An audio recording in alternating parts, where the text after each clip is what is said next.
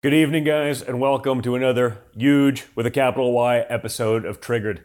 Tonight we're joined by my friend, conservative journalist and human events editor, Jack Posobiec, who will reveal everything you need to know about the swamp and everything they don't want you to know about Ukraine. What 2024 dirty tricks are coming and ultimately the path to victory in the next election. I think it's going to be a great interview, and I think you're really going to enjoy it. But first, there's a lot of news we got to get into, guys, including the latest insanity, the latest development surrounding the Biden crime family, and obviously the big news about PublicSq going public. I got to sit on the floor of the New York Stock Exchange last week on Thursday, and let's just say it was epic. So we'll talk about why it matters so much for the Patriot economy. So guys, just this past week, we had a House oversight hearing featuring IRS whistleblowers on Hunter Biden. In addition to Senator Chuck Grassley releasing an FBI document detailing a very detailed Biden bribery scheme. There's been new revelations about the Bidens almost every week for the past month or two, and I'm still shocked that no one really seems to be interested. Certainly not our mainstream media, certainly not the Democrats, certainly not all those, the democracy folks that pushed Russia like it was going out of style. So I thought, since no one else is doing it, I thought we'd go through what we've learned for you, because you're not going to see it anywhere else. Again, why I say it's so important to like, share, and subscribe to this kind of content so other people have a chance to see it. So just hit that little button right now. It paints a pretty definitive picture, what we've seen in the last week, of the corruption, right? Every week there's a new layer or a new whistleblower. Again, the silence is deafening from the other side, because we all remember a time where whistleblowers were beyond reproach, where no matter how ridiculous and no matter how shady their past, they were okay. Now we have Democrat whistleblowers from the IRS and such who still actually believe in democracy, because it doesn't feel like a lot of Democrats do these days. We've learned that Joe Biden and Hunter Biden worked closely together to sell out America for their personal profit. It's a family business, folks. My family business has been real estate. Buildings that we built, that you can see, that you can touch.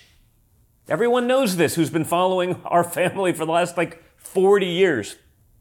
The Biden family business, however, is influence peddling. You want a Ukrainian prosecutor fired? Well, you have to just pay the right people. For Burisma CEO, the right people were Hunter Biden and Joe Biden. In 2014, Burisma, a Ukrainian energy company who infamously put Hunter Biden on its board of directors, despite Hunter having zero oil or gas industry experience, despite not speaking the language, despite not being required to actually show up, et cetera, et cetera. A lot of people make millions for those kind of qualifications. Knowing nothing, doing nothing, never showing up, not understanding. That happens all the time, right? In the course of legitimate arm's length transactions, right? I don't know, guys. We used to think that they were paying Hunter $1 million a year for this role. In return, Joe Biden used U.S. foreign aid to pressure Ukraine into firing Viktor Shokin, the prosecutor that was investigating Burisma. Guys, watch the clip one more time. I went over, I guess, the 12th, 13th time to Kyiv, and I was supposed to announce that there was another $1 billion loan guarantee. And I had gotten a commitment from Poroshenko and from Yatsenyuk that they would take action against the state prosecutor, and they didn't. So they said they were walking out to press conference. I said, no, I'm not going to, we're not going to give you the $1 billion. They said, you have no authority. You're not the president. The president said. I said, call him. I said, I'm telling you, you're not getting the $1 billion. I said, you're not getting the $1 billion. I'm going to be leaving here. And I think it was, 6 hours? I said, I'm leaving in 6 hours. If the prosecutor's not fired, you're not getting the money. Oh, son of a bitch. Got fired. I remember when they said, oh, that's not a big deal. It doesn't mean anything. With the evidence that we've seen now, that's still the Democrat talking point. It just happens to be total bullshit. We learned last week, thanks to Chuck Grassley, that this cost much more than $1 million to Hunter Biden. Burisma had to pay a $10 million bribe, $5 million to Hunter, and apparently $5 million to Joe in order to get the prosecutor fired. Burisma's CEO told an FBI informant that he was, quote, coerced by the Bidens into making a bribe. Again, just go back to the video that we just played. He literally says it out loud. Because if you're a Democrat, you can do those kinds of things. It doesn't matter. The CEO, Zojewski, said that even though Hunter Biden was dumber than his dog, which honestly, guys, we've seen the video, it shouldn't surprise anyone, he had to pay him in order to get the prosecutor fired. The FBI had this document detailing the bribe for years, folks, including before the 2020 election. How convenient for Joe Biden that the deep state virtually ensured this information didn't get released before he got elected, right? The other information that was out there was covered up by the deep state and the 50-something intelligence officials who, like everything else, oh yeah, it's Russian disinformation. Sure, why not? Everything's Russian disinformation, folks, except the stuff that's actually going to incriminate Democrats, or when Democrats are selling out our country, we're still going to cover it up because the deep state is much more important than our republic or the notion of democracy or anything like that. We only know about this bribe because Republicans, namely Chuck Grassley, used their oversight power to get it released. So they knew he was susceptible to bribes. They didn't care. They allowed it to happen anyway. We're now making $100+ trillion decisions in Ukraine when maybe there's more floating out there that we don't yet know about. We could be on the brink of nuclear war beyond the money. And no one's even asking the question, is our insane America Last policy, is our insane giving them $130 billion while not being able to finish our border wall for like $3 billion? Is our stupidity, our poor decisions, are they being based on all of this and no one cares? Our press isn't even interested in asking those questions. Seems like a big deal, but I don't know. Guess I'm not a journalist. I wouldn't understand the finer nuances of those things. Or they're just all on the take. They've showed their hands. They've showed their true colors, and they couldn't care less because the institution of journalism is dead. This $10 million bribe that the Bidens received is just a drop in the bucket, folks. Hunter and his father got rich with payments from all over the world, including China, Romania, Kazakhstan, and even Russia. Okay? If they were making $10 million plus from Ukraine, a little country in the breadbasket of the world, what do you think China was willing to pay? Again, we know they invested $1 billion into Hunter Biden's fund. $1 billion. I mean, again, we've discussed this on the show. It's not like China does a lot of investing with crackheads. Okay? They know exactly what they're dealing with. They only invest when they know they can buy someone. And I'm sure that's exactly what they did. We all know it. And again, no one's asking the question. Is our America Last, China First policies, which have been pretty flagrant as well, because China has a lot more on the Bidens that they could drop like that. Hey guys, guess what? If they dropped it, half the Republicans wouldn't do anything anyway, and none of the Democrats would, so it probably wouldn't even affect them. They should just make it public at this point. They should just open source it and be like, hey, they made billions or millions, whatever it was, from all of these corrupt regimes while selling out America, because it doesn't seem like the people in power would actually care, with the exception of the few Republicans actually looking into this. Joe has lied over and over, saying that he doesn't know anything about Hunter Biden's foreign business dealings. We know this isn't true, and we got more confirmation of that this morning. The New York Post revealed this morning that Devon Archer, Hunter Biden's former business partner and best friend, will reportedly testify to Congress that Hunter Biden put his dad, then the vice president, on speakerphone with foreign business partners at least 2 dozen times. That's 24 times that he's even aware of. Right? We've seen the pictures golfing. He didn't know the guys he played 18 holes with, right? Sure. Also, Archer appears to be dodging the committee. So we'll see how it plays out. Again, it's time for Republicans to actually grow a pair and do something about this insanity. I know they wouldn't have sat back or sat on their hands when it was the Democrats blaming us, because I did my congressional testimony 50 hours worth. We all know that was a lie now. But we got to look into it. The Democrats made up far more about us than you could ever imagine. But none of that even pales in comparison. It's not even close to what we've already uncovered about the Biden crime family and everything that's going on. So again, the silence from the media, the silence from the Democrats, the silence for all those that were shrieking for the last half decade or so, quite telling. Now, this criminal scheme was being uncovered before the 2020 election. IRS Special Agent Gary Shapley testified last week that they analyzed the WhatsApp messaging showing Hunter Biden telling Chinese businessmen that he was sitting with his father and demanding payment. Shapley said, and I quote, "We sought permission to follow up on the information in the messages. Prosecutors would not allow it. Around this time, a search warrant for the guest house at the Biden's Delaware residence was being planned. That search warrant was never executed because of the, quote, optics of it." Really? Really? So let me get this straight, folks. Raiding Mar-a-Lago is 100% fine using the FBI's hostage rescue team, the Delta Force, the Navy SEALs of federal law enforcement, not exactly lawyers and bureaucrats, but basically a SWAT team on steroids to raid my father's home is fine. But don't you dare do anything to the Bidens because, optics. Check this out for yourself. At every stage, decisions were made that benefited the subject of this investigation. For example, prosecutors concealed contents of Hunter Biden's laptop from investigators. DOJ slow-walked steps to include interviews, serving document requests, and executing search warrants. Warrants that were ready as early as April of 2020, but were delayed until after the November 2020 election and never pursued.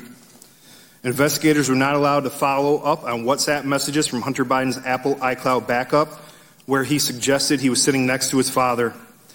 Assistant United States Attorney Leslie Wolf cited the optics of executing a search warrant at President Biden's residence as a deciding factor for not allowing it, even though she agreed that probable cause existed.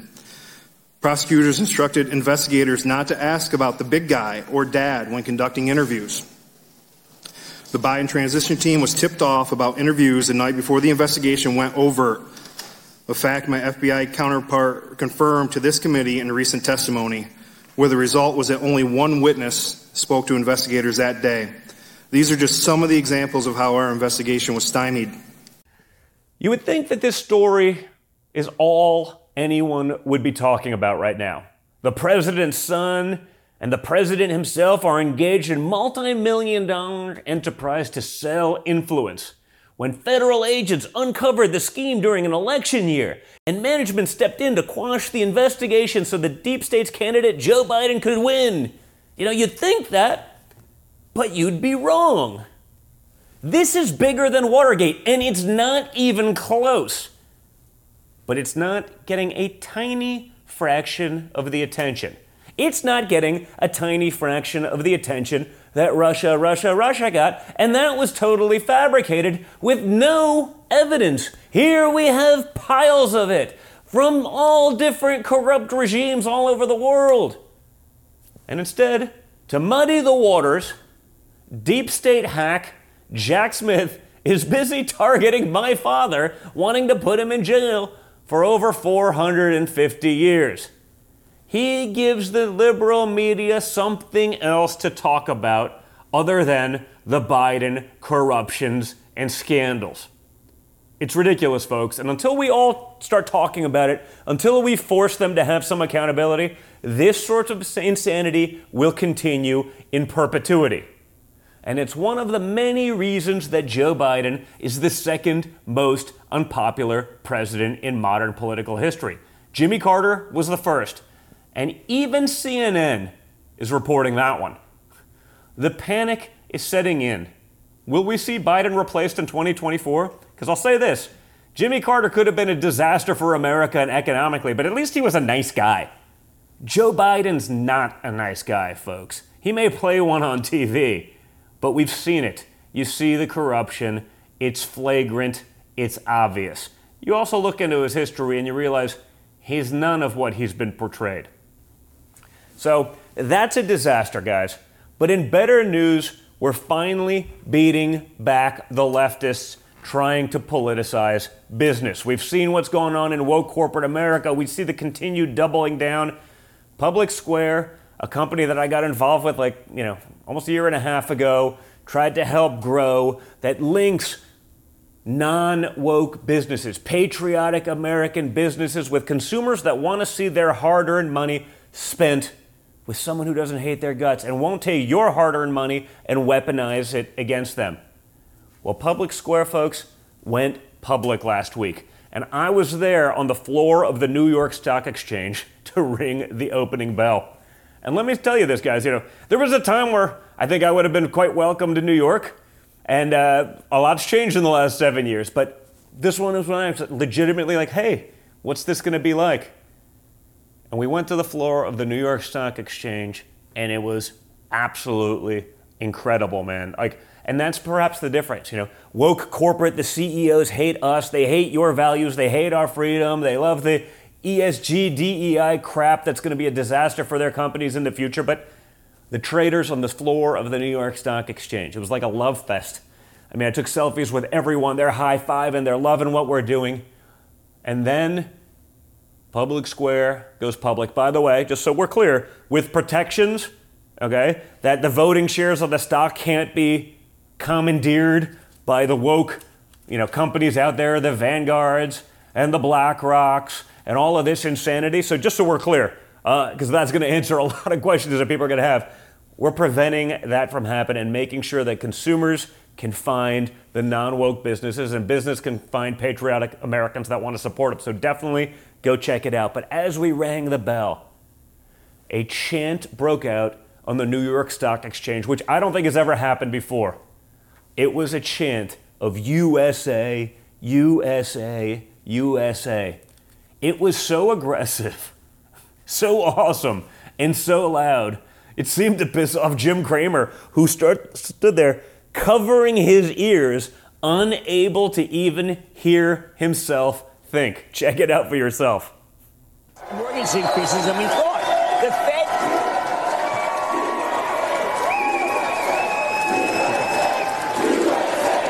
Jim, percent of sales right now, new home sales are so much higher than they have been. Yes, and these guys, overall sales. These 8,800 this quarter. The main thing you need to know, though, and I think really important, is that home prices are up 40% since 2019, and that's the magic number that the Fed is upset about. 40% increase, and this says, listen, we are going to have more homes, but you're not going to get that price come down. You heard the opening bell here at the big board. PSQ Holdings debuting via SPAC this time. Over at the NASDAQ, generic drug company ANI Pharmaceuticals. All right. I was going to give a different key this morning, which was Taiwan Semi. D.R. Horton. Obviously, sure. We'll come back to Tesla. Guys, I wonder if Cramer would have had the same response to a China chant, because, probably, right? Probably. The rest of the woke corporate would much prefer China over USA. Why does he dislike America so much? It seems, fortunately for PublicSq, Jim Cramer's disapproval of stock usually means the company performs very well. Cramer has the opposite effect of the Midas touch, inverse Cramer. Short whatever he's selling and buy whatever he's shorting. Because on that same Thursday, PublicSq share value more than doubled. Actually, almost more than tripled. It was actually pretty spectacular. And I'm sure a lot will go on before now, but now you have a public vehicle to take those funds to support the non-woke companies that so need it to link consumers with all of that. And honestly, other than Rumble, I don't know that there's another non-woke company listed on any of these exchanges. So PublicSq has over 1 million active users and is the easiest way to combat woke corporate America. But think about that, 1 million in this short a period of time. That's faster than Twitter, because there's 175 million Americans and probably a lot of independents, half the country, that are sick of having woke corporate weaponize your hard-earned dollars against you, against your values. We've seen it, whether it's Target and all the others, and you see them doubling down. They couldn't care. Using the app for PublicSq, you can find businesses that align with your values. So instead of buying clothes from a company that funds child sexual mutilation, encourages demonic possession, it seems, and like the Church of Satan, I mean, just the insanity that we see out there, you can't even believe it's actually going on in the world. You can actually buy clothes from a company that supports your freedom, or coffee, or shoes, but support those businesses. I think you'll really love it. So before we get to Jack, folks, a quick word from our sponsors, and I just want to thank you guys again for everything that you're doing, for liking, sharing, subscribing, downloading the Rumble app, and getting this message out there. You guys are the best, and we'll see you soon. Guys, welcome back to another awesome episode of Triggered. Today we have a good friend, an incredible online presence. Many would call him a troll, though if you look at the things that he's saying, he actually ends up being right all of the time, I think. So we have Jack Posobiec on, former intelligence officer, current actual journalist. We're going to be talking to him about Ukraine, obviously Polish background, a strong understanding of Eastern Europe and everything there. We're going to be talking about the primary, what's going on in the GOP primary right now. We're going to talk about the dirty tricks that I imagine we are going to see coming from the swamp and the swamp creatures and what's going to happen. So I think it's going to be an exciting show. But before we get there, I want to make sure we thank our incredible sponsors. Goldco has been awesome. It takes some guts to support a show like this, guys. And this is a company that can help you diversify your portfolio, secure your financial well-being, take care of yourselves and your families by diversifying, by having a interesting portfolio that's not just comprised of ESG nonsense that some woke guy working in corporate America is putting you on. So learn about gold, silver, precious metals, precious metal IRAs. Go to donjrgold.com. Just donjrgold.com. The folks at Goldco can take you through everything you need to know. They will walk you through it step by step so you can learn. But again, guys, we see what's going on in the world today. We see inflation. We see dollar devaluation. We see banks collapsing. We see interest rates skyrocketing. Take the time and take care of yourselves, folks, because it could go wrong really fast. It feels like 2008 all over again, and I just want you to prepare and take care of yourself. So go check them out and just learn. Go to donjrgold.com, donjrgold.com. And also, check out the great folks at Blackout Coffee. This is an American-owned family business, everything done here, and their coffee is great, folks.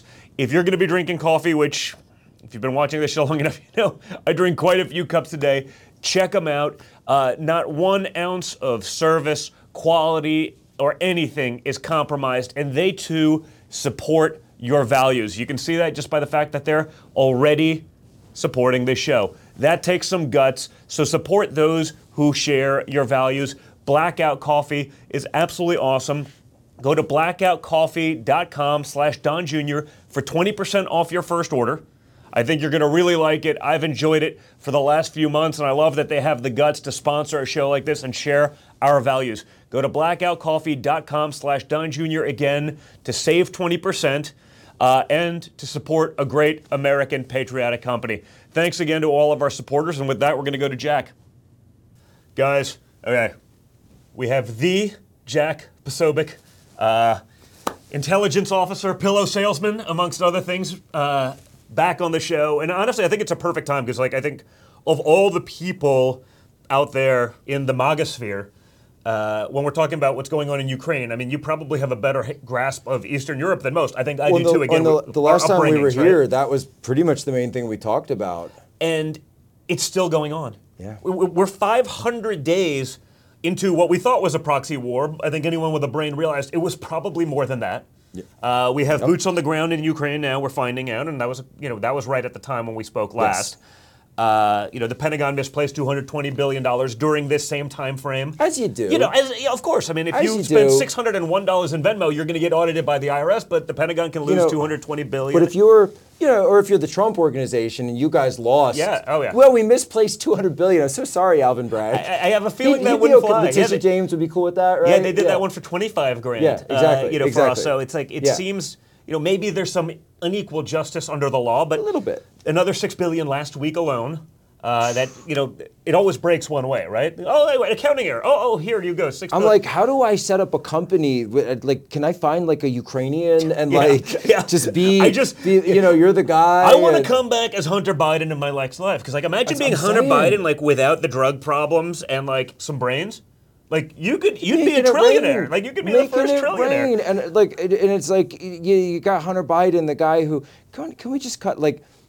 And not even the joke, but does anybody actually think that Hunter Biden was going into the library to read books?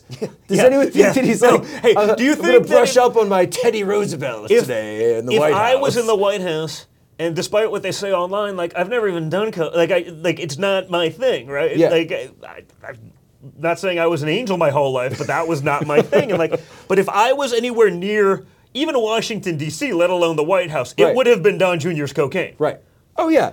The world, I'd argue, at least alive, the world's most famous coke/crackhead was residing in the White House when they find coke, and it's like we have no idea. What I'd love to do though is just if I were given the chance, and there's sometimes where I always just wish I had the opportunity to interview.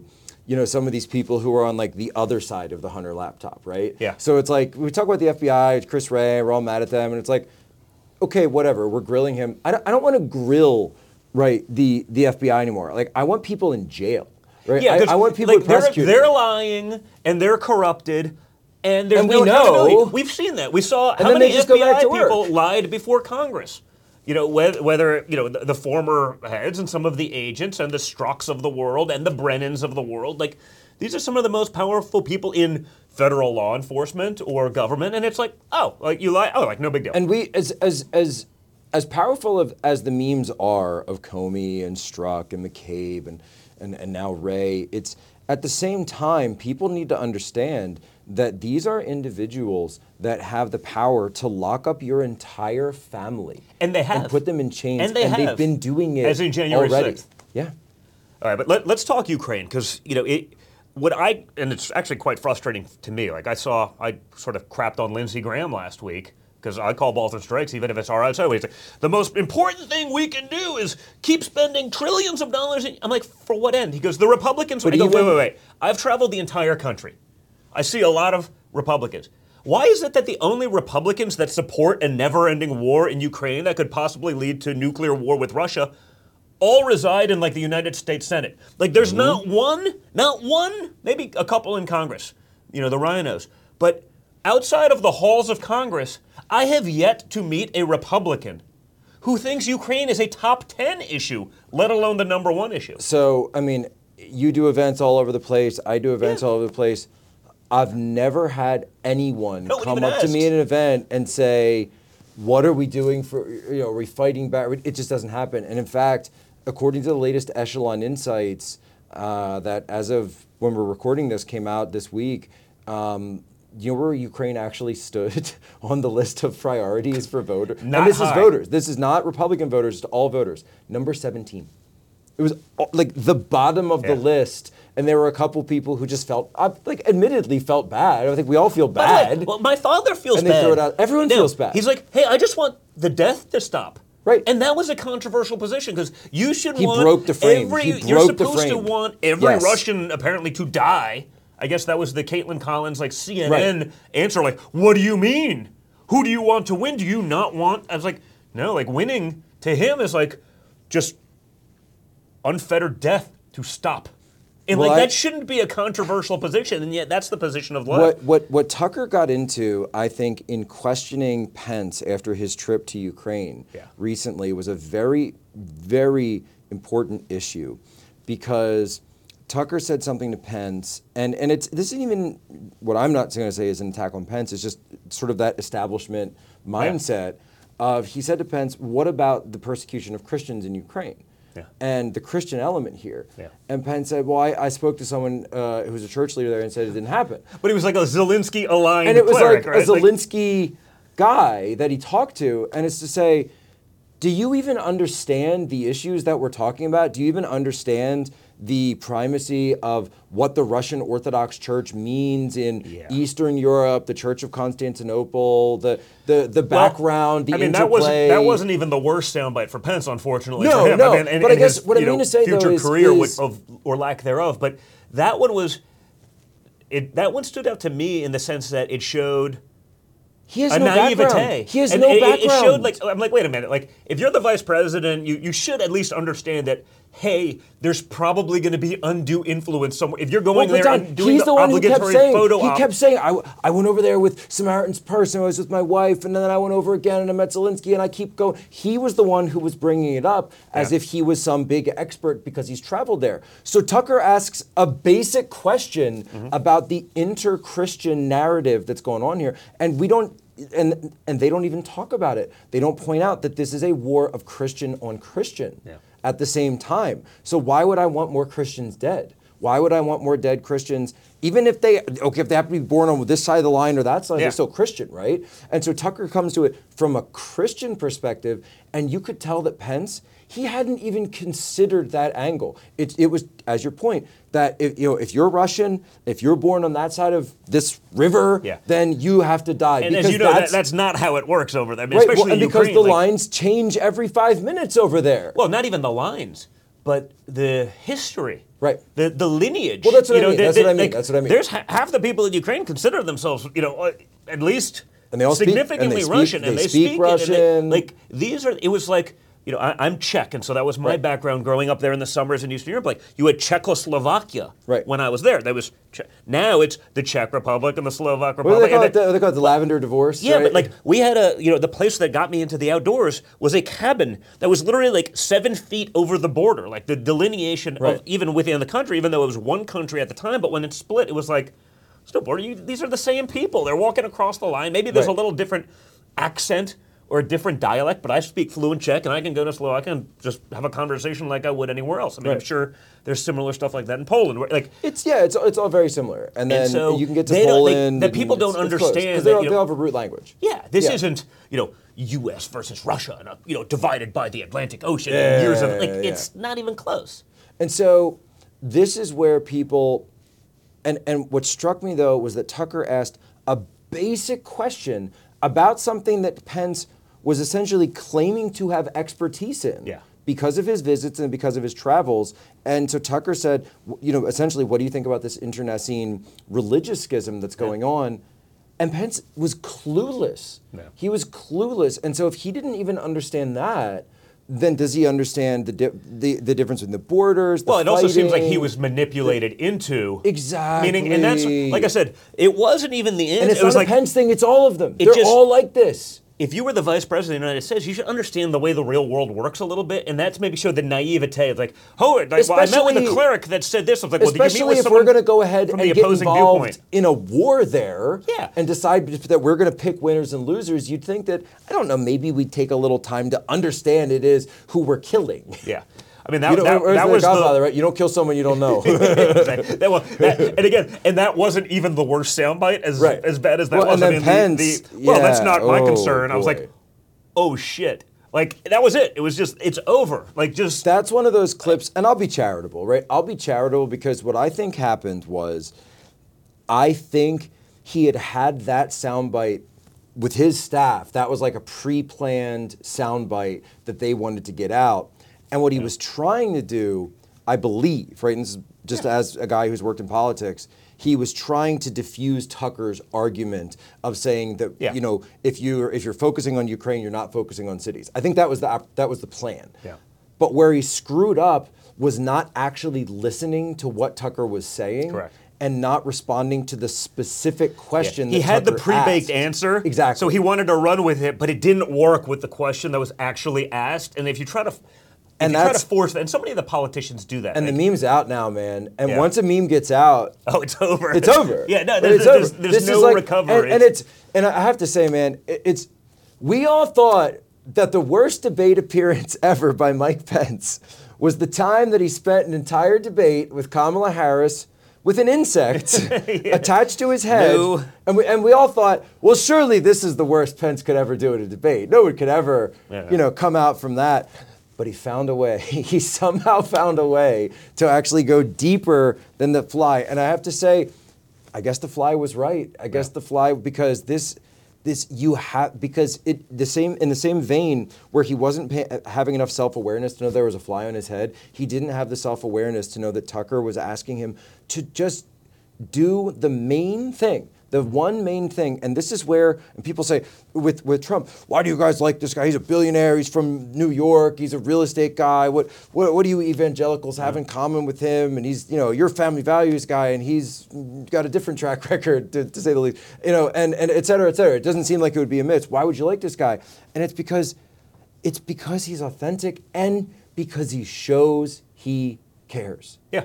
That's it. Yeah. Well, That's I always say literally this, it. And I get in trouble for it. I actually say that Trump's biggest political liability is actually that he's sometimes unwilling to actually show the emotional side of himself. Because he says, hey, how can I be sensitive and caring here? But then tomorrow I got to go to China and deal with those lunatics. I actually agree with you. And I actually completely agree with you. The bigger problem is, because I know he actually has that side. Yeah. As a guy that, not just because I'm his son, but because I've seen the way he is with employees, or people who've gotten sick around him, or the guy that's just had a bad break and he takes care of, he has that side. So it's different in terms of political liability. There are people who are incapable of that. Maybe we'll talk about Ron DeSantis with a little bit of some of this, sort of incapable of that interpersonal skill or, that sensitivity.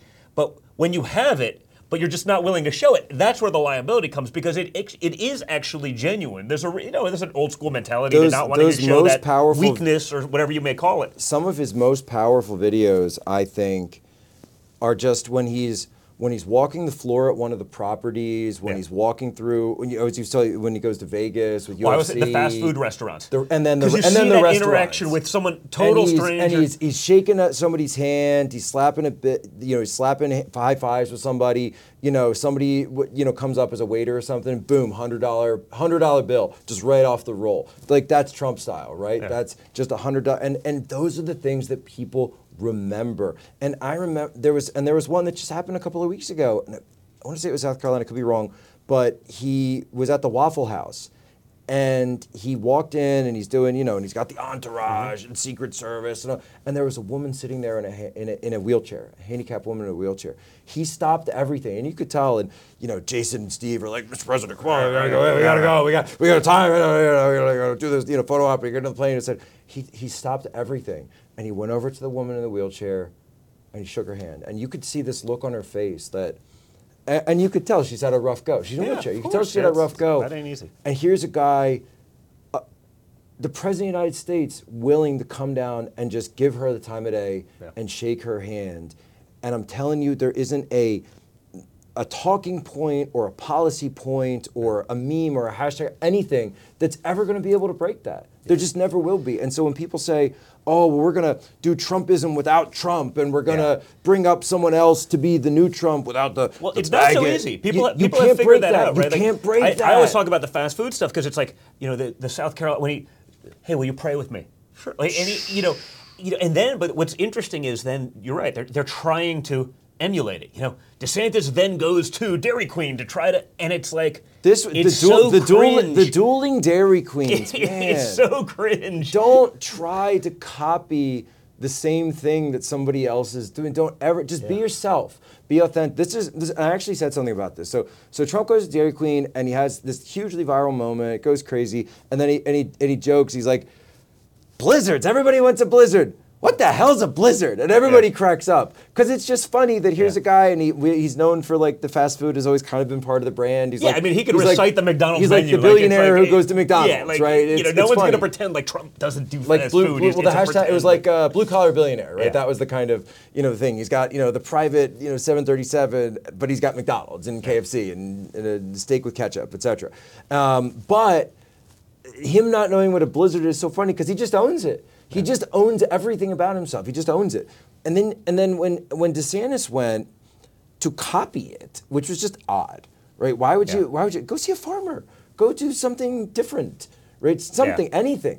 And then he goes in and he said he had that line that he goes, well, I'll tell you what, I've known what blizzards are for some time. It's like, what? Yeah. It just comes across as it's so weird. Bad. It's like because bad. you like food so much. Like I don't. Yeah. Is this like what do you want a cookie for that? Like you're and so and I think of it and it's like and I don't even mean it as a personal attack. Whatever you like blizzards. I like blizzards. I get blizzards for my kids in the summer because that's what you do. But you're running a campaign for president of the United States and you need to make moves on the chessboard. And I don't think they know how to read the room. I don't think they understand the hierarchy that's going on. I don't think they understand that it's like Ric Flair, man. Well, it's also catering to the donor base, right? I mean, Tucker brought that up. Now, I'll say this, like. DeSantis didn't have a great debate because there's no clips of him owning something. So this is the forum. The forum. This is the forum. So this is a week ago because but there's no clips out there of him owning something. They're trying to do something with it, but and the reality is it's hard to believe, and I have a hard time even saying this because no one dislikes the neocons more than me, but Nikki Haley had a better day than him. She did. And but more importantly, and I'd like to get your opinion on this, DeSantis was the last guy to go. So Tucker's 7-9 hours into this thing, tired, and he's there all day. DeSantis had the benefit of watching the mistakes that everyone else made throughout the day. You remember the cone of silence they used to do? The cone of silence. He wasn't in the cone of silence. You almost have to put him in the box, the noise, because he had the ability with a team. Put him in the cone. Guys getting paid millions to figure out, okay, this is the mistake that Asa made, this is the mistake that because you don't want to get tuckered. Because you don't want to get tuckered, and you don't need a soundbite. And yet he had all of that and all day to prepare. And I don't know if Tucker was tired or not, but anyone would be tired at the end of the day. So it may not be the same edge or killer that you have. And not one standout moment. It would have been so easy. If I were him, I'd be dunking on all the guys that went before me, picking on the things that they made a mistake of, and he didn't or was not capable of doing that. I'd like to quote the great citizen philosopher, Nature Boy Ric Flair. And Nature Boy Ric Flair, as my father always taught me, watching the old, Royal Rumbles and everything, he had the most perfect line about this. And he said, you gotta be the man to beat the man. Yeah. You gotta be the man to beat the man. Woo. Woo! And what does that mean, though? It's you must rise to the level. Yeah. And you're never gonna beat the champ if you don't work your way up the ranks, work your way up the ladder. That's when Ric Flair came in as the number 3 in that Royal Rumble and then went on to win. When he could barely stand up while throwing the last guy out, right? Because he'd fought everyone. That just the sheer, and you could say, oh, well, it's fixed. It's whatever. He physically had to do that. He still had to do it. He physically had to do that. That's what made everybody love Ric Flair, because he was willing to go further than anyone has ever gone before. And if you just get up on that stage and you say, okay, I'm going to beat Trump, it's like, look, if you want to beat Trump, fine, but you got to come. Yeah. You got to come hard. You got to be throwing haymakers. You got to get in the face. You got to get in the grill. Just because the establishment donors are giving you a lot of money doesn't mean it just happens. You still have to go do it. You don't just get to make little jokes about Dairy Queen. You got to go hard. So what do you think his policy is on Ukraine? Because again, you saw the flip-flop. I have no clue. The one thing I was a little it seemed like he almost just lied. I didn't really change my. I'm like, it's pretty clear what you said, literally, when Tucker was still on Fox. And then 2 days later, he comes out and corrects it with Piers Morgan. With Piers Morgan. Yeah. Because one or many of the, let's call it the Bush donors were like, no. Feels like there was a phone call in between those. Was like, But then he's pretending like he never even said it. It's like, so what is his actual policy there,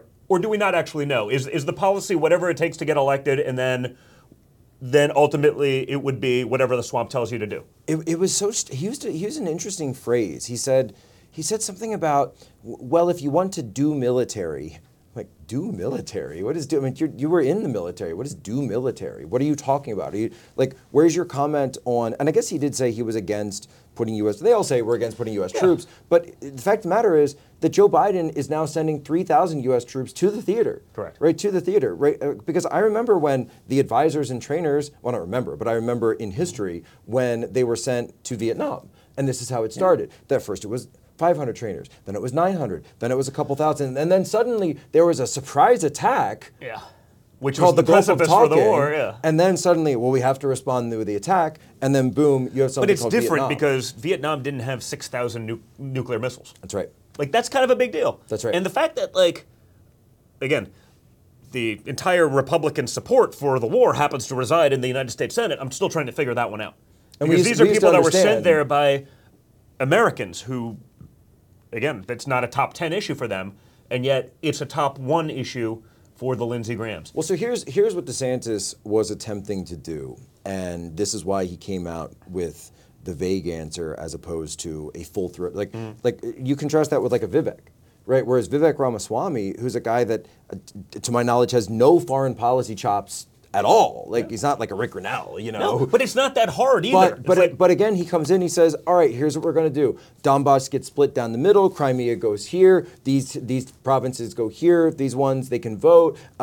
This thing's going to be done at the end of the week. And if it's not, we're going to turn the money off." It's like that sounds like a pretty good plan, yeah. Right? But the issue that DeSantis has on his hands is that he's attempting to do both, where he's attempting to court some level of the realist, MAGA, America First voters that don't want anything to do with Ukraine, at the same time as keep a hold of, as you correctly, I believe, solved that question of keeping the donors happy. So how do you court the populists and keep the neocon donors in the military-industrial complex happy? Essentially, the idea is you try to not anger either side. And the only way to do that is to basically give no answer. And that's what essentially he walked himself into, a place where, and look, this has always been an issue with governors when they run for president, because they don't have foreign policy experience. This is something that and you remember when John Kerry ran, when Joe Biden, in his multiple attempts to run, has always said, well, we've got foreign policy experience. We've got foreign policy experience. But to this is a huge issue for Governor DeSantis, because he'll say things like, well, we need to be worried about China. Like, okay, sure, we're worried about China, but where's your plan? Trump had no foreign policy experience, but as a business guy who had done things, it's like, well, guess what? He got peace deals done in the Middle East. He didn't have any experience in government at all. If any of the DC swamp people ever got a peace deal done in the Middle East, they would be Nobel laureates. So they would win every prize. That was the holy grail of you've got the Abraham foreign Accord. policy. You've got the Abraham Accord, and this is what I had Grinnell on Human Events, award-winning podcast that we actually are that we had Grinnell on, and we walked through the various peace deals that Trump was working on that could come right back. Yeah. And so, because they said, he couldn't get it done in 24 hours. He could get Ukraine done in 2 phone calls. I agree. And we all know that because he had the Abraham Accords in the Middle East. Then you had Grinnell was deployed out where? Kosovo and Kosovo, Albania, Serbia. He was looking at this. So he would send his direct envoy, one of his top guys, obviously, to go deal with that. The Balkans, just something easy, as a side job.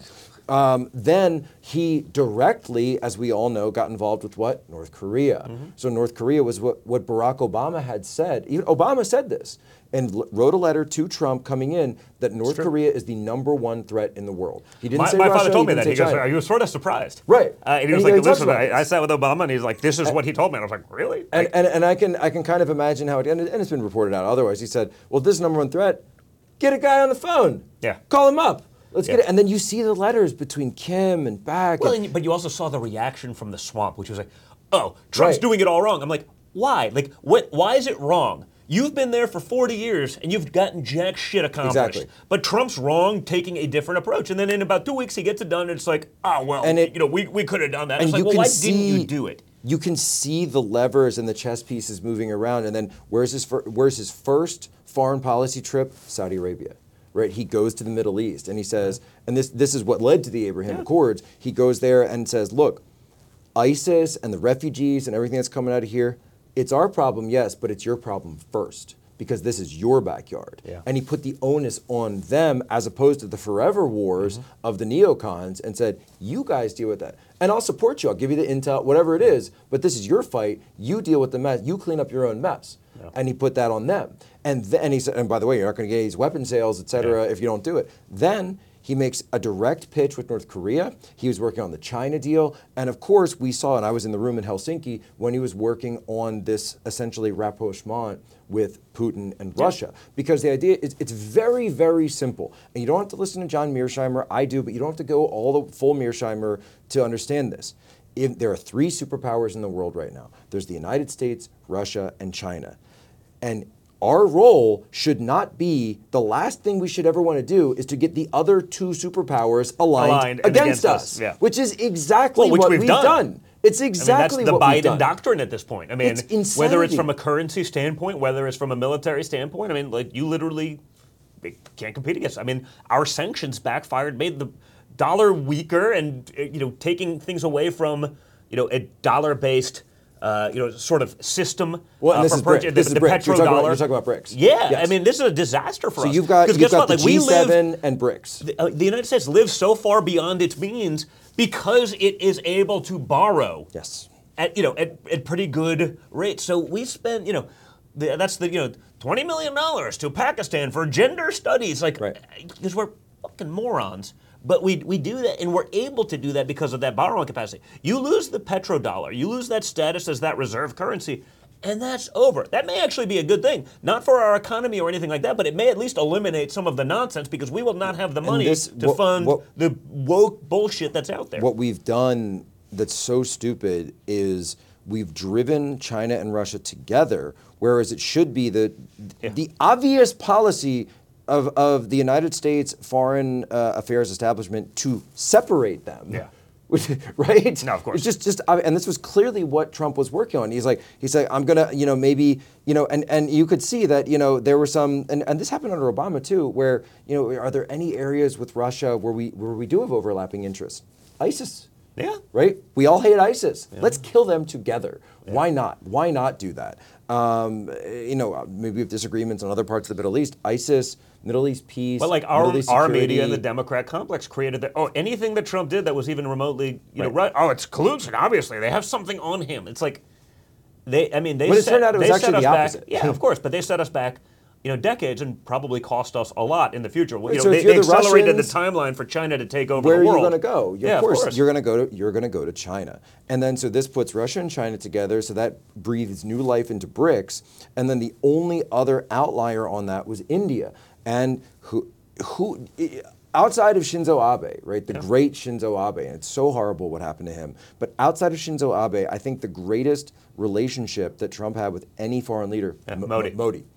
You knew exactly where I was going. You could see it. I mean, I couldn't believe it. I did.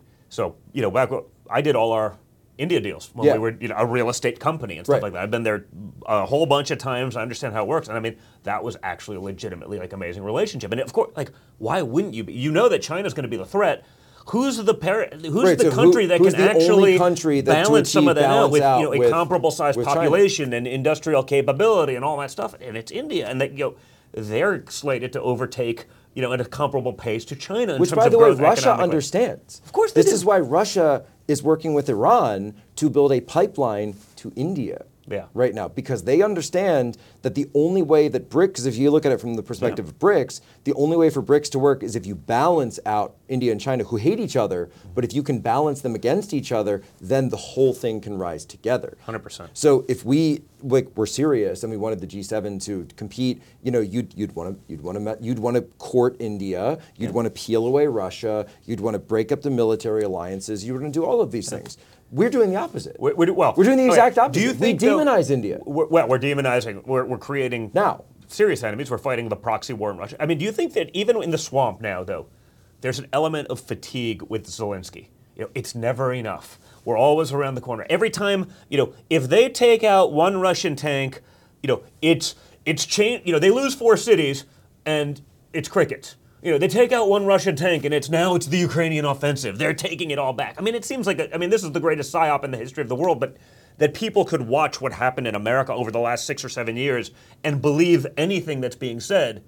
I mean, there's no cure for that level of stupidity at this point. So is there a fatigue? Is there a point where we say enough is enough, or is that just the difference between the swamp and like what you or I may believe as sort of a MAGA strategy for what's going on? It's such a good question because, of course, you have to try to determine how much of this is a true belief on the behalf of the foreign policy establishment, the blob, the State Department, et cetera. How much of this is Zelensky? He's an actor, right? Playing a role. Of course, he was one of the top names in the Panama Papers, so there are questions that people have had. Was he just being paid off? Is this a role? But the answer is, of course, he is, in a way. But you know, I really do think about those images that came out of him at that NATO summit, where that's why I ask it, because it seemed like it didn't. You got to be this tall to ride on the ride, and he's not making it. I made the pro wrestling reference earlier. Kind of like there's a phrase they have in wrestling called breaking kayfabe. So that's sort of like if you're putting on a show, but sometimes you break and show behind the curtain. Yeah. Those images of how upset he looked when he found out that Ukraine, no, actually, sorry, you're not going to be allowed into NATO. Yeah. No refunds. We played you, so we'll give you some money. Well, I didn't even know you played, but like what? What does that mean? But they walked if we down let the him into path. NATO, that's why I didn't understand the Lindsey Graham thing. It's like, we're going to let him in and give him a path to NATO. I go, wait. So, like, you know, I get we've been in a proxy war. I get we've spent billions of dollars. It's never going to happen. But we're going to let them join NATO while they're in an active conflict. Like, we are then obligated to fight a war with Russia? Like, are we out of our fucking minds? And this is where I actually think the line is drawn. I think the line is drawn right about there. It's we will, and this is where I do feel so bad for the people of Ukraine that I visited. Yeah. That we were in the war zone. We were in that area, right, during the war, and down to Odessa, Mykolaiv, et cetera. And you see the families, and you see the people on the trains that are running around, and then you hear about the human trafficking and the child trafficking that goes on. And Jim Caviezel talks about it with Sound of Freedom, and they call him crazy, and then they arrest a guy the next day, trying to steal kids. And like actually in the process of stealing an 11-month-old boy. Well, I remember when Tim Ballard, who the story's about, he's a friend of mine. I met him in like 16 or 17, and I think that sort of de facto helped sort of get him set up at the White House talking about it, and they set up like a panel. Right. Like, and it was the first time it was even looked at, like, you know, the child sex trafficking trade, and the left went nuts. And they went nuts that Trump would look at this thing like, are you, like, seriously? Like, isn't that something we can all agree is a problem? And it thrives off of destabilization. Yeah. So if you can destabilize a region, if you can destabilize the Middle East, boom, then you got this, and you get the refugee crisis, you get the migrant crisis. If you destabilize Ukraine, boom, refugees, boom, migrant crisis, which always becomes a target for child trafficking networks. So, and not even get into all of that. Well, is that why, like, defense of borders is such a low priority for so many of these Western countries? Because there is that depraved element there. And if you have that, it just there's some sick people in the world, no matter where you are, and probably, you know, it's evidence. I mean, the numbers are real, the stories are real. I would say, even if it was 1/10 the problem that it actually is, it should still be a priority for us to look into. Like, I would if they said, wearing a mask, if it saves just one life, we're going to inconvenience the entire world. So if it saved just one kid, wouldn't that be the same? And this is where I come down on it. I say normally I would say I couldn't believe it. I would say no. Yeah. Normally I would say no. But then I found out about Jeffrey Epstein.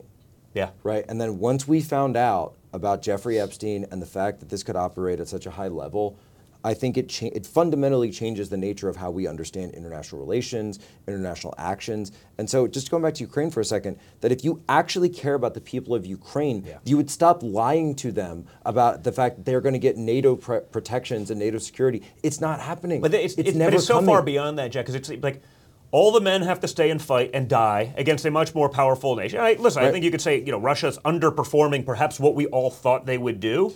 I think they're holding back. But I think they're also holding back. You know why they're holding back, in my opinion?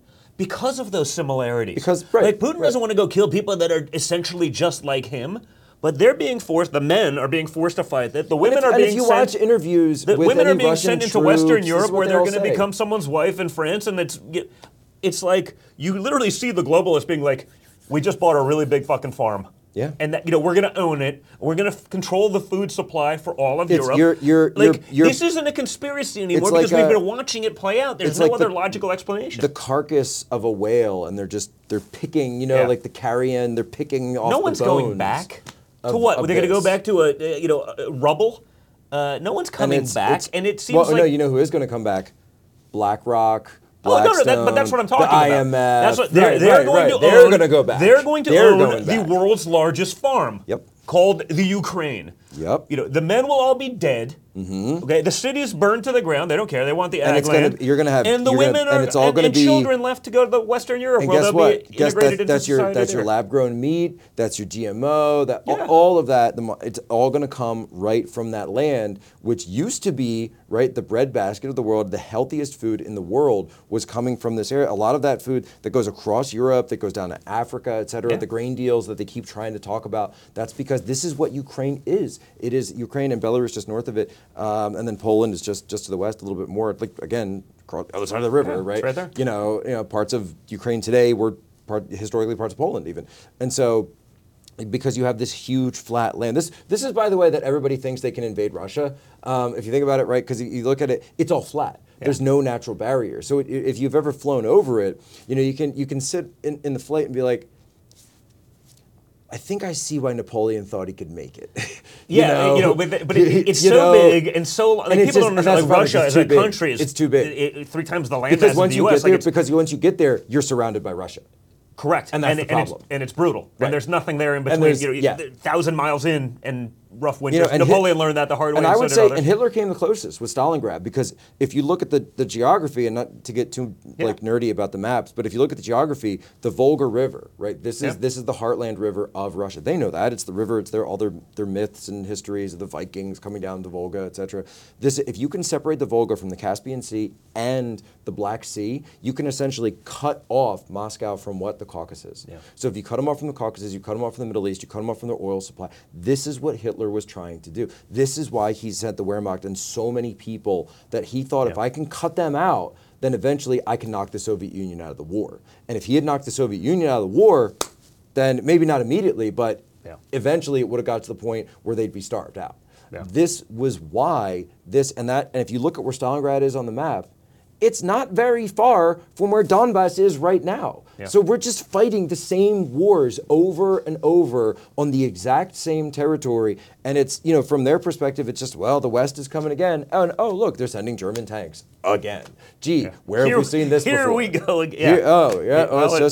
It repeats itself. The more things change, the more they stay the same. All right, so let's change topics a little bit. ABC News put out an article this week that it was sort of like, it's like as if I needed another reason to sort of be supportive of Trump. Now, obviously, I'm a little biased, but I know what you're talking about here. I think I wrote it down here. This is the Trump's campaign pitch, quote, "Elect me to get revenge on the government." And they wrote it like this is this horrible thing. How could you? I'm like, wait. Like, that's the greatest pitch in the history of the world. Like, who could objectively look at this government and saying they're honest dealers, that there's equal justice? I mean, it's sort of the Don Jr. versus Hunter, right? Like, it's just no one expects any sort of level of equality or fairness. It's the greatest campaign pitch ever, and yet the mainstream media still doesn't understand that. They think like, oh, this is terrible. Like, what I love about that headline is because, and we were talking before about the difference between like authentic candidates and like these sort of like corporate candidates, career politicians. I write my own tweets. I know you write your own tweets. Everybody knows. You know why? Because with the amount of spelling errors that I have in my tweets and like punctuation, because I'm rushing or like voice to text, then everybody knows. I couldn't pay someone to do that. No. And everybody knows that your dad wrote his own tweets and truths. Everybody knows that. So what's amazing though is about this ABC headline. It's such a perfect tweet. It's like, why haven't I thought to put it that way before? I saw it when it popped. I was like, screenshot. Of course, we all like did. Instagram, Twitter. We all did. Yeah, just send it, get it out there. And there's something hilarious about ABC saying it, of course, because that gives you the negative effect. But it's like he could just get up there at every rally and save a lot of time at the rallies and just say, if you elect me, we can get revenge on the government. Everybody good? All right, I'm off to Michigan. Yeah, well, and people do the thing, and I'd like your opinion.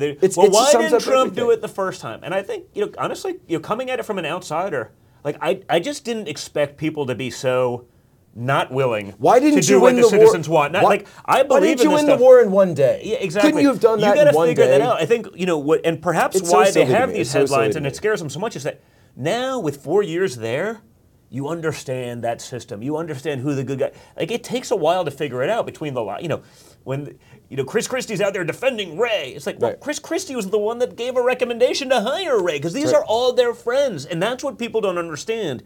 When you're from the swamp, when you're part of that, when you're a congressman or a senator or even a governor, like, these people have all been part of your ecosystem. Like, you're not turning on all of them. Now, when that ecosystem, lied to you, when it impeaches you twice, when it tries to imprison you for 450 years like they're doing to Trump, when it tried to imprison your family like they tried to do to me, you know what? Now, you have no obligation anymore whatsoever to try to play nice, and that scares them more than anything. When they went after, people forget the timing of this.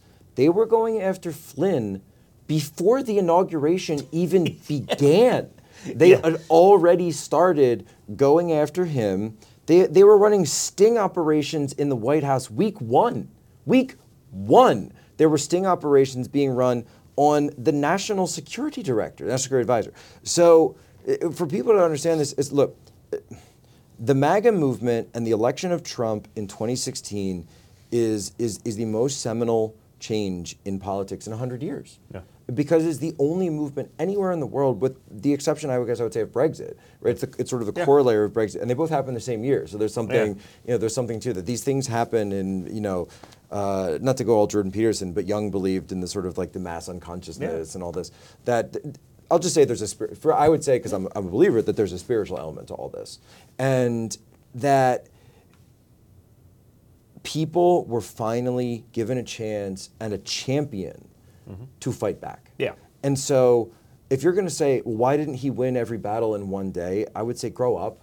Right? Just be realistic. This thing has been around for a century. It goes back to Woodrow Wilson, and then really with the FDR administration, and then after that, the Clinton administration. Well, you look at the FBI. The FBI's headquarters is named after J. Edgar Hoover, arguably one of the most, if not the most corrupt and creepy, very creepy political figure in American history. They still name the building after him. Like, this is. It's also the ugliest building in Washington, D.C. Oh, brutal. It is a complete that's like eyesore. Communist architecture. Oh, it's straight out of. You could go to Moscow and look at like the Stalin block from the housing. 60s. Yeah. Yeah, and then you would see it. Actually, Tanya taught me the word. It wasn't just Stalin; it was Khrushchev. So they called them like Khrushchevskaya buildings or something. Well, I saw that which you would have known from Czech Republic. I lived in one in the summers when I went to Czechoslovakia. And I'm like, you're like, holy crap! I went from like the 68th floor of Trump Tower to the first floor of a 17-story walk-up, and it was like.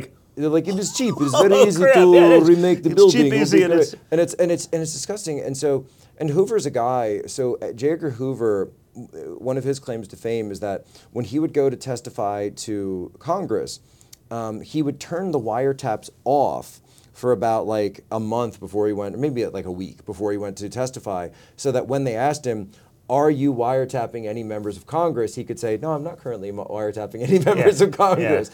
And then he would leave and they'd go right back on. This was, I mean, the FBI turned against our elected leaders immediately, and then through the power of the national security state, with the rest of the administrative state, we created this unconstitutional, unplanned for fourth branch of government, which. And it's not even monarchical because there's no king. There's no leader to it. And so this is what I think your father accurately termed the swamp. Yeah. In 2016, he gave a name to it, but it's also a perfect descriptor because a swamp has no leader or hierarchy. It's murky. It's got crocodiles and alligators underneath it that you can't always find. How do you fight a swamp?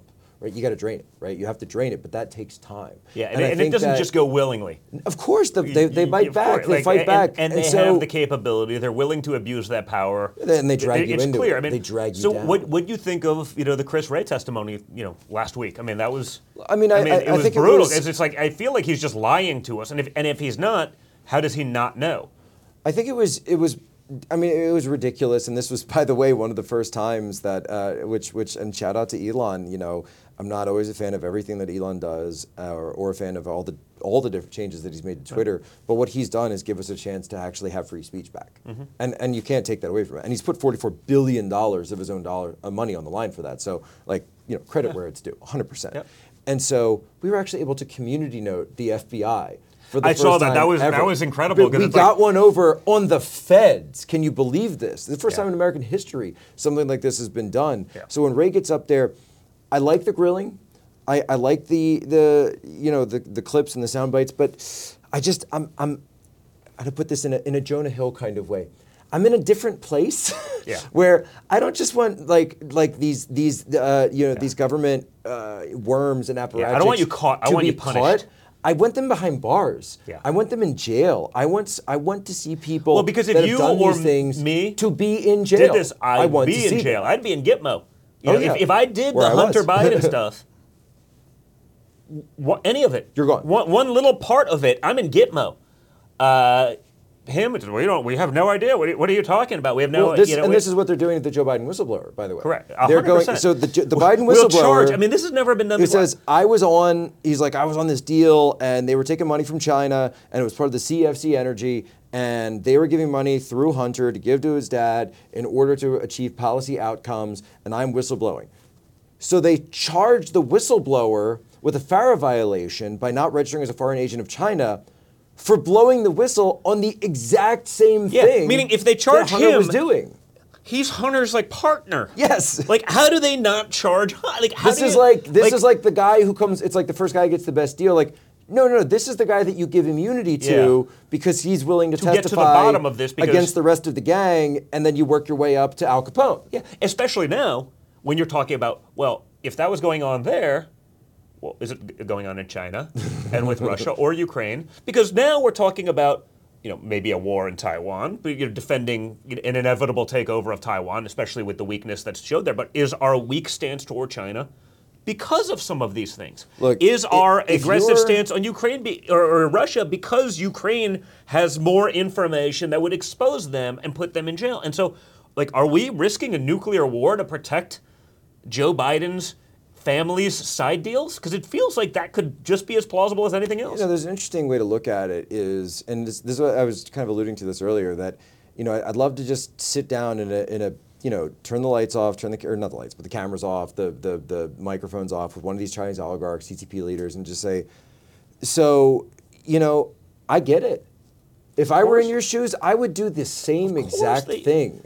Because if you want China to be the world hegemon and be the leader of to be the man, you got to beat the man. You got to beat the man. So what do you do? Mm-hmm. You go and you find out, U.S. politicians are for sale? Great. How much? You pay the kid? Great, that's easy.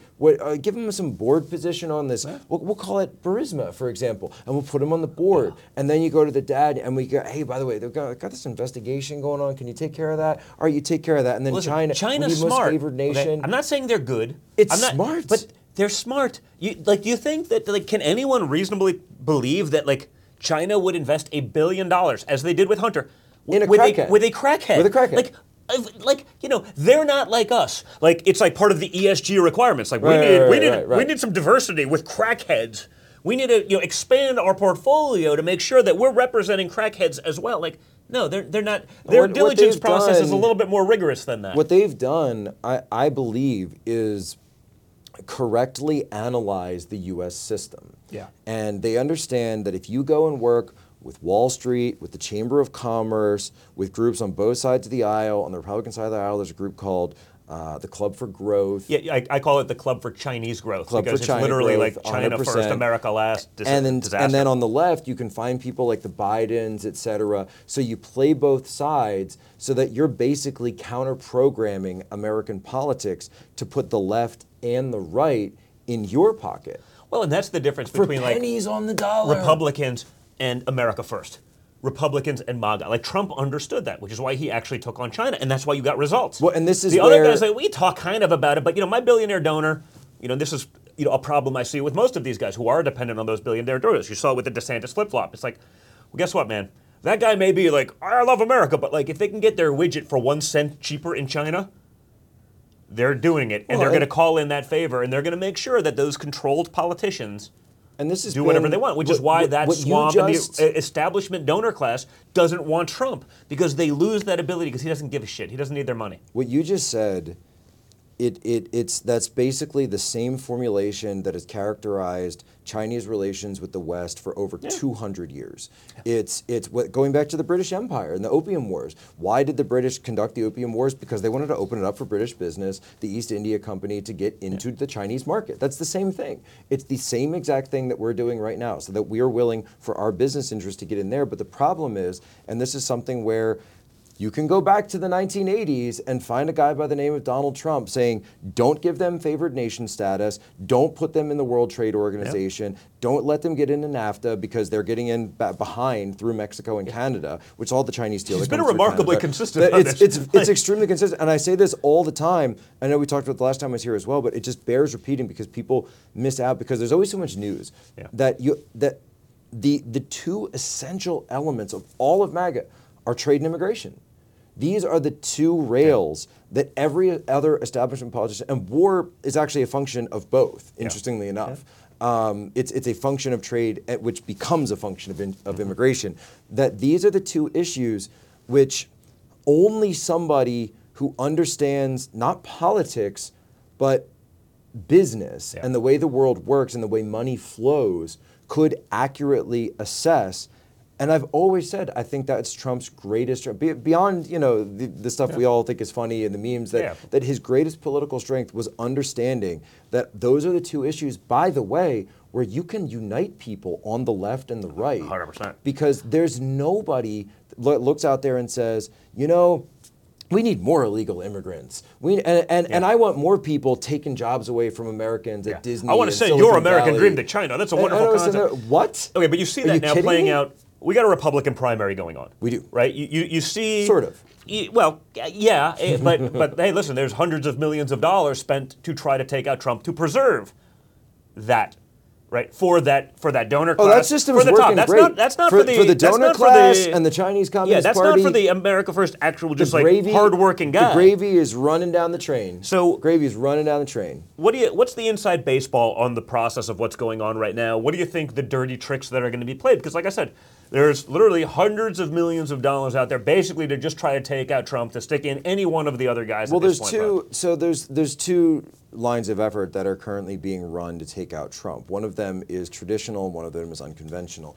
The traditional line of attack is to find a candidate. Originally, the donor class had lined up behind Ron DeSantis. This is why, by the way, his gubernatorial campaign raised far more money than they ever needed, because the plan all along was to transfer that over to the super PAC Never Back Down, transfer as much as they were legally able to, and then that would become so it's sort of like raising money for a national campaign in plain sight, which some of us paid attention to in 2022. You see it because you understand the game. I saw it, and it's like, this is clearly what's happening. And as a resident of Florida, I'm like, it'd be nice to have a governor that was present, actually, because like you sort of did run, and like you were going to actually govern for 4 years, and within about 3 months of being elected, it's like, I'm running for president, I'm on the permanent book tour. So because that money is all lined up, they thought, a lot of these people thought that they'd be getting a quick ROI on it, but it's actually been the opposite. So the more money that the DeSantis campaign has spent, the lower his polls have gone, which is actually the inverse of what normally happens. Well, to get to know Ron is probably to dislike Ron. And I say that as someone who did a lot for him in 2018. Like, I spent probably 3 weeks on the campaign trail with him, like, helping get over it. Like, he was going to lose to a crackhead, meth head. What is it with these crackheads? Yeah, I don't understand that. The Democrats really have a lot, but he was going to lose that thing. I spent a lot. Central casting. You can see, so that's why I was like, the image that's been created online by the sort of the paid influencers, he's like, if you actually sit, and you've probably done it, you actually sit down and it's like, wow, that's not that guy.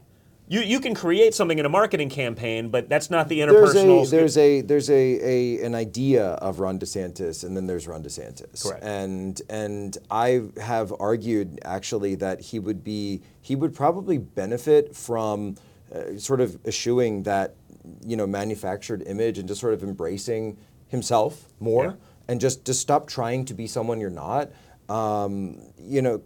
Just talk policy. You want to talk policy. You can tell when he talks to Tucker, he gets excited when he's talking about policy. Just be yourself. Be known as the policy guy. Do podcasts. Go out there and like what we're doing right now, do long form podcasts where you talk about policy more. Do adversarial media. Go out there, again, just go out and be yourself. That would be the one piece of advice. And I mean that truly. I do mean that truly.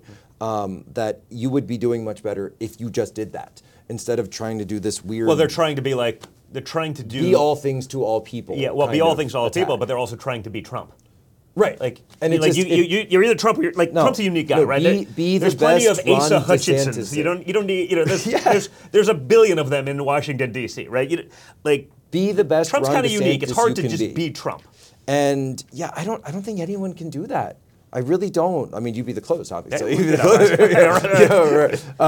Funny enough. But that would be that. But so now with those donors, to get back to the lay of the land, what they're now attempting to do is say, and Fox and Friends has had a recent very interesting segment, which I posted, where they were sort of talking about where is the donor class going to go now? Is it Glenn Youngkin? Is it Tim Scott, who I also think shot himself in the foot over Ukraine, talking about the need to defend the world order? It's like, excuse me? I was like, have you seen anything that the Republican base? Let's call it 75% of the Republicans actually think of it. That seems like the wrong soundbite. It's like, do you spend any time with like regular people? But that's is there such thing as MAGA light? Because I don't think that exists. I think people see through it. Why would maybe they try to be a little bit of that, but it never really. Why would you go see a tribute band when the main band is still playing next door? Yeah. Next door. Like, everyone wants tickets for the real thing. This was why nobody wanted New Coke. This is why nobody wanted, these other like knockoff brands. Like, I don't want Mr. Pibb. I want Dr. Pepper. You know what I'm saying? Exactly. No offense to Mr. Pibb. I do actually like Mr. Pibb. But it's you get what I'm saying? There is a power in brand. There's a power in authenticity. This is why you want those things. And so that's the issue on the conventional side. And I'll just spell it out. There is no conventional way to defeat Donald Trump in this primary. There is no conventional way, period, full stop. They will not find a way to dislodge him. Maybe there was a little bit months ago, there was a little bit of an opening, but now I don't see it. And so this is what I was going to say, though, and this is why there's also an unconventional method that's going on right now, and that's called the Department of Justice. Yeah. That's called indictments, and specifically the next indictment that we are going to see is not just about boxes in Mar-a-Lago and were they classified or were they unclassified, whatever, right? We're not even any of that, and it's not Alvin Bragg and whatever. You think Georgia? Up there. It will be a combination of Georgia and January 6th in what I believe, and this is what, and I've had Julie Kelly on, and we've gone through this at length. It will be, and if you look at those charges of the Oath Keepers and the Proud Boys, what were they charged with? They were charged with seditious conspiracy against the United States. And they say all of these actions that were taken, if you read those charging documents, they get into way more than just January 6th. Oh yeah, I mean, they're insane, but so is everything else we're seeing these days. So they're trying to criminalize, essentially, the effort to question the election of 2020. So by criminalizing that, by labeling it as a seditious conspiracy, then you can create the conditions for all of the activity that took place from November all the way through January 6th as a conspiracy. January 6th then becomes an insurrection, right? This is why that word was pumped out over and over. That word was pumped to every person in the media, and all the sentences were the same. And Norm Eisen, which is a name that everybody should remember, and Darren Beattie was the first to really raise his name. Yeah. Norm Eisen has already started beating the drum on this, and he's written some pieces and op-eds in academic and legal journals that haven't gone very loud and haven't gone very far, but what he said is, if you can convict Donald Trump in a D.C. jury, which guess what, if you put him before a D.C. jury, you're going to get a conviction. If you can convict him of a seditious conspiracy that led to an insurrection, then it will trigger something called the disqualification clause of the 14th Amendment, which was originally written for Civil War like Confederate officials so that they couldn't run for government again after the states had been brought back into the Union. And if you trigger the 14th Amendment clause against Trump, they'll say, you can't be on the ballot because you've been convicted of rebellion against the United States. And they will try to strip him of the ability to actually go on the ballot and be in the primary to begin with. And if this happens, now, first of all, something like that would obviously go to the How come Supreme no Court. one's talking about that other than meaning like because it's sort of clear. I mean, I It's sort of feel because that way. Meaning it's- they I know see- they I see it can't on the beat him, horizon. so they got to keep going ahead. That he's the only threat to the uniparty. Right. Meaning there's no. The average Republican, they don't care if it's them or someone else, as long as they can look, make their I deals, get and that then it it'll be sounds- their turn, and then it's their turn again. They just take. There's no accountability if you don't win or you Look, don't do the things you I said. get Like, we that it see sounds far-fetched. I don't think it sounds But far-fetched at at all. this Like, point- has anyone been watching? At Like, this if you've point, been watching, how is that would far-fetched? if you at this point, would you put anything past them? Of course not. Like Would I you don't put even anything think past that's. them? I don't even think that's like moderately conspiratorial. And but it's based their on, words. It's their words. Based on everything, not only their actions, but on everything else Go- that they've go- done. go read Look at what Norm they've Eisen's done to the piece, and he laid it January out. 6th people. Yeah. Peaceful protesters locked up without due process for years. They hide the exculpatory evidence for years. Like, if we did this as prosecutors anywhere else, we'd be disbarred and Tom, thrown in but jail. that's what I'm They're saying the is- government, so they can do that, and they'll figure out whatever angle, and they'll back into the result that they want, because there's no one holding them accountable. No. There's no one that doesn't agree with whatever it is that they want to do, or there's no one willing, perhaps no one that has the balls to actually challenge those positions. And so everyone sits back and say, hey, if I challenge that, they'll come after me, they'll come after my family next, Right. like they did this. So, I mean, the Oath Keeper stuff, it's insane to me, but they are laying down the gauntlet. They're showing you, And they're if you building question their authority, the ladder. yeah, if you question They're their working their authority, way this up. is what's going to happen to you. So fall in line, capitulate Don't speak fully, out, go home. Don't speak out. Right. I mean, I think this should be, and certainly amongst our people, this should be probably the most talked about story out there. But it gets almost no traction. Like, people aren't seeing that far ahead. But again, based on everything we've seen for the last 7 years, how can you not be thinking this? Remember, you were thrown out of academia if you said, "Hey, do you think the virus started in Wuhan lab that studies the fucking virus in question?" Like, Yeah, oh and my they God, go to, how dare you? They go to Jay How dare you? Bhattacharya of Stanford and they knock him out. But I look at this and I see, it's like I said before about building the case up to Al Capone. Well, look at it through their lens, right? Yeah. They view Donald Trump as the Al Capone. Mm-hmm. So to them, the January 6th defendants, the Oath Keepers, the Proud Boys, that's them working their way up the chain. And the culmination of this, again, with the Gen 6 committee and the reason to get all of the sort of normies out there who there's probably a 31% of the country that does believe January 6th was an insurrection. And I actually agreed with Pence when he said, like, well, there was a rally and there was a riot. And I was like, that's fair. That's fair. Or we can agree on that. There was violence. We can argue about who started the violence, but that's a different conversation. You hear the stuff now about who how many started the feds were riot. in there, Right, what they right. knew and what they were trying to do. I mean, I had Darren Beatty on the show. He does great on the show because I'd love he's to talk about that riot. Well, I'd love to talk about it. I'd love to talk about, like, how come no one's even interested in the bombs that were left at the DNC Right. and the RNC? And then he takes you. I mean, he was on 2 weeks ago. He takes you through the step by step. I'm like, and I've gone and trained with the Secret Service, and I've seen the dogs in action. I got in the bite suit, and both the attack dogs as well as the bomb sniffing dogs. Like, a Secret Service dog isn't missing a bomb under a bench, and 2 feet from the DNC, No. and what? Like, no way. It's just not possible, right? Hillary Clinton's lawyers aren't supporting a Republican insurrectionist like Ray Epps unless. There's so much more there, but no one wants to ask the question. If they push this plot forward, and we know that Eisen is working with Jack Smith, Andrew Weissman, your old buddy, is very, very well involved. That's the guy that wanted to this. put me in jail for treason, just so you guys understand. A crime punishable by death. He But this literally is like my average Tuesday. literally posted on Twitter every day that he wants you in jail for treason. That he's probably like, oh my gosh, I haven't tweeted it yet. That.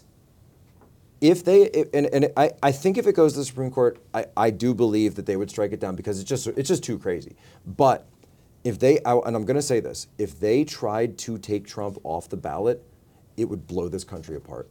It would blow this country apart. Oh yeah, no, at the seams. Are there other stories like that we're missing? That that aren't getting sort of the coverage that they need? Well, you mentioned Lindsey Graham before, and this notion of his to introduce a resolution into the United States Senate that he's working with Blumenthal on, a Democrat, to introduce a basically de facto Article 5 for Ukraine, which is not a NATO member, but basically says that if any type of nuclear weapon or tactical nuke or any nuclear plant, so what they said is nuclear incident. The phrase they use is nuclear incident.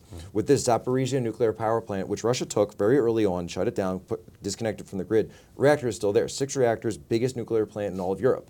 Minor details. And if you know then there's anything the bioweapon about, labs also if that you I'm know wondering anything about Ukraine's history with nuclear plants, not awesome. Not the best. Less than awesome. But that was the Soviet era, et cetera. Okay. So if there were an incident that it would trigger Article 5, which would require U.S. troops to go to war in Ukraine, and then you had a president who had just activated, say, 3,000 reservists to go to a country that was immediately bordering Ukraine, then you might think as though we're on a trajectory towards going... what could go wrong? What could go wrong? What's the worst that could happen?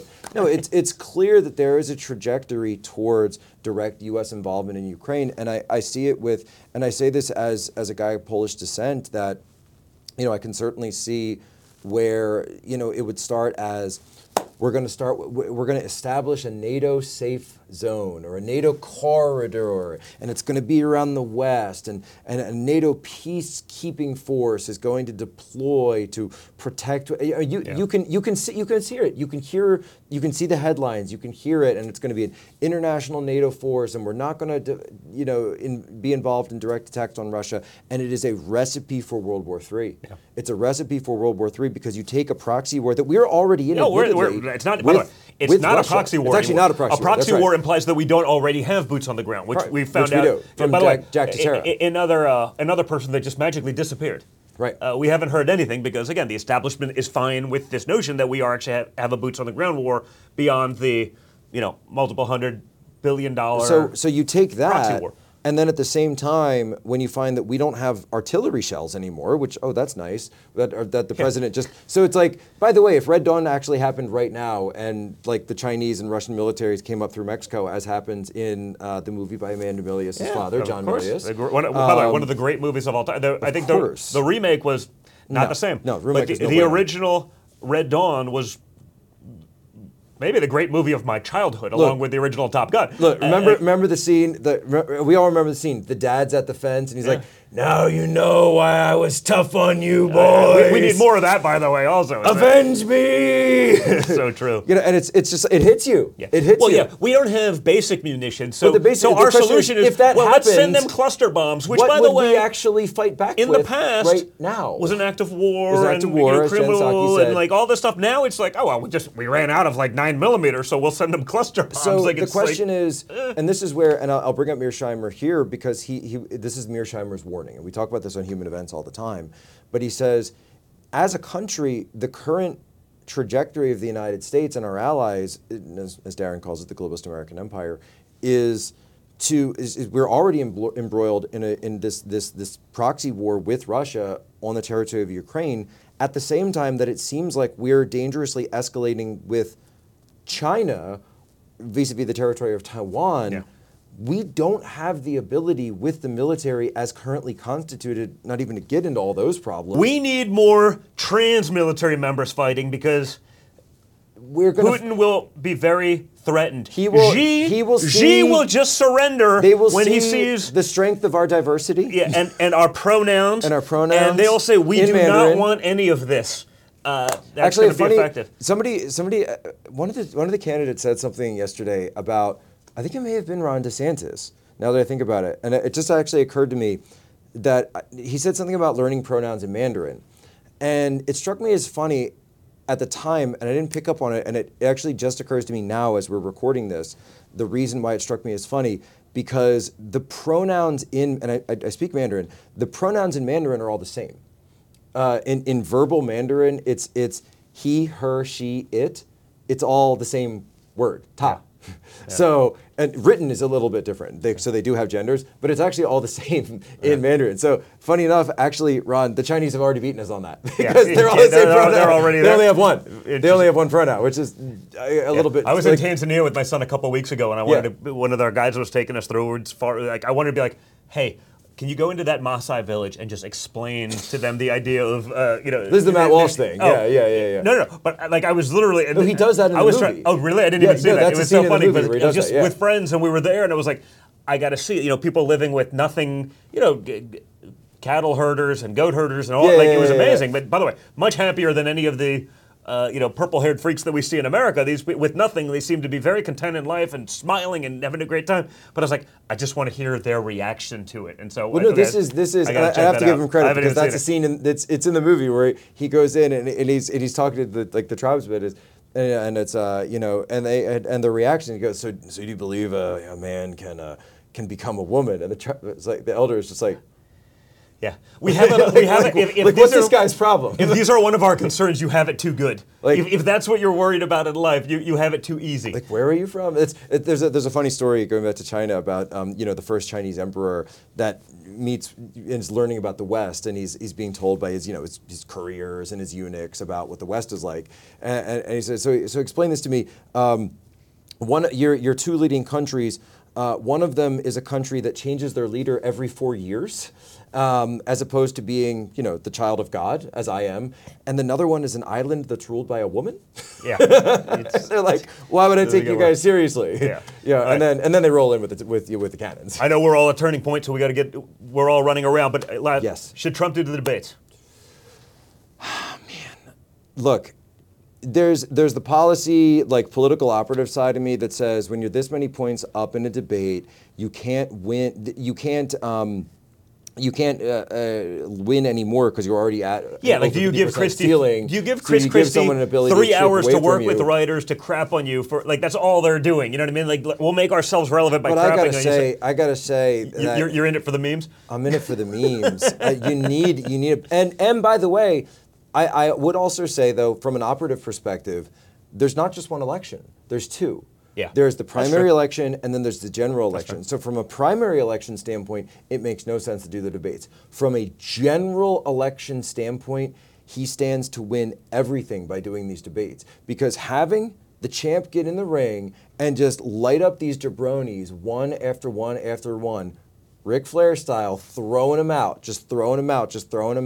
I think that's something that's going to break out. I think that's something that your UFC fans, your non-political people are going to see. Everybody loves that Trump. You got to do at least one, man. You got to do at least one. Right. Guys, check out Jack Posobiec all over the place, everywhere on social and everything like that. Follow him on Human Events. Go check that out. They're doing great work. And thanks for tuning in. We'll see you soon. Guys, thanks so much for tuning in. We really appreciate it. Make sure you like, share, subscribe, download the Rumble app so other people can see this kind of news. Without you guys doing that, it's not going to go anywhere. So appreciate your help there. Also, make sure to go check out our incredible sponsors. Go to donjuniorgold.com to learn how precious metals, precious metal IRAs, etc., can help diversify your portfolio and protect against stupidity, the insanity we see going on, inflation, dollar devaluation, bank collapses. Just go to donjuniorgold.com, donjrgold.com, to learn more and to protect yourselves, your family's financial well-being. We see the writing on the wall. Go check it out and just learn. Figure out what's going on, make an informed and educated decision, and these guys will take you through it step by step so you can make the right decisions for yourselves and your families. That's donjrgold.com. Also, guys, we're all going to be drinking coffee pretty much, okay? If not, I don't know how you make it through the day. Go check out our incredible sponsors at Blackout Coffee. Go to blackoutcoffee.com/donjr. There's a common theme here, folks. Go check them out. Get 20% off your first order. This is an American-owned, family-run business. They do it all right here in the great state of Florida. Create an incredible product. I think you're going to love it. I know I do. So go check it out. Go to blackoutcoffee.com/Don Jr. And guys, support the companies who are supporting your values, your beliefs. That's how we do it, guys. That's how we fight back. by actually helping those who are unafraid, by sharing this with other people and making sure that those values aren't frowned upon like they are in the corporate world. So check out our incredible sponsors. We really appreciate them. You guys are the best, and we'll see you soon.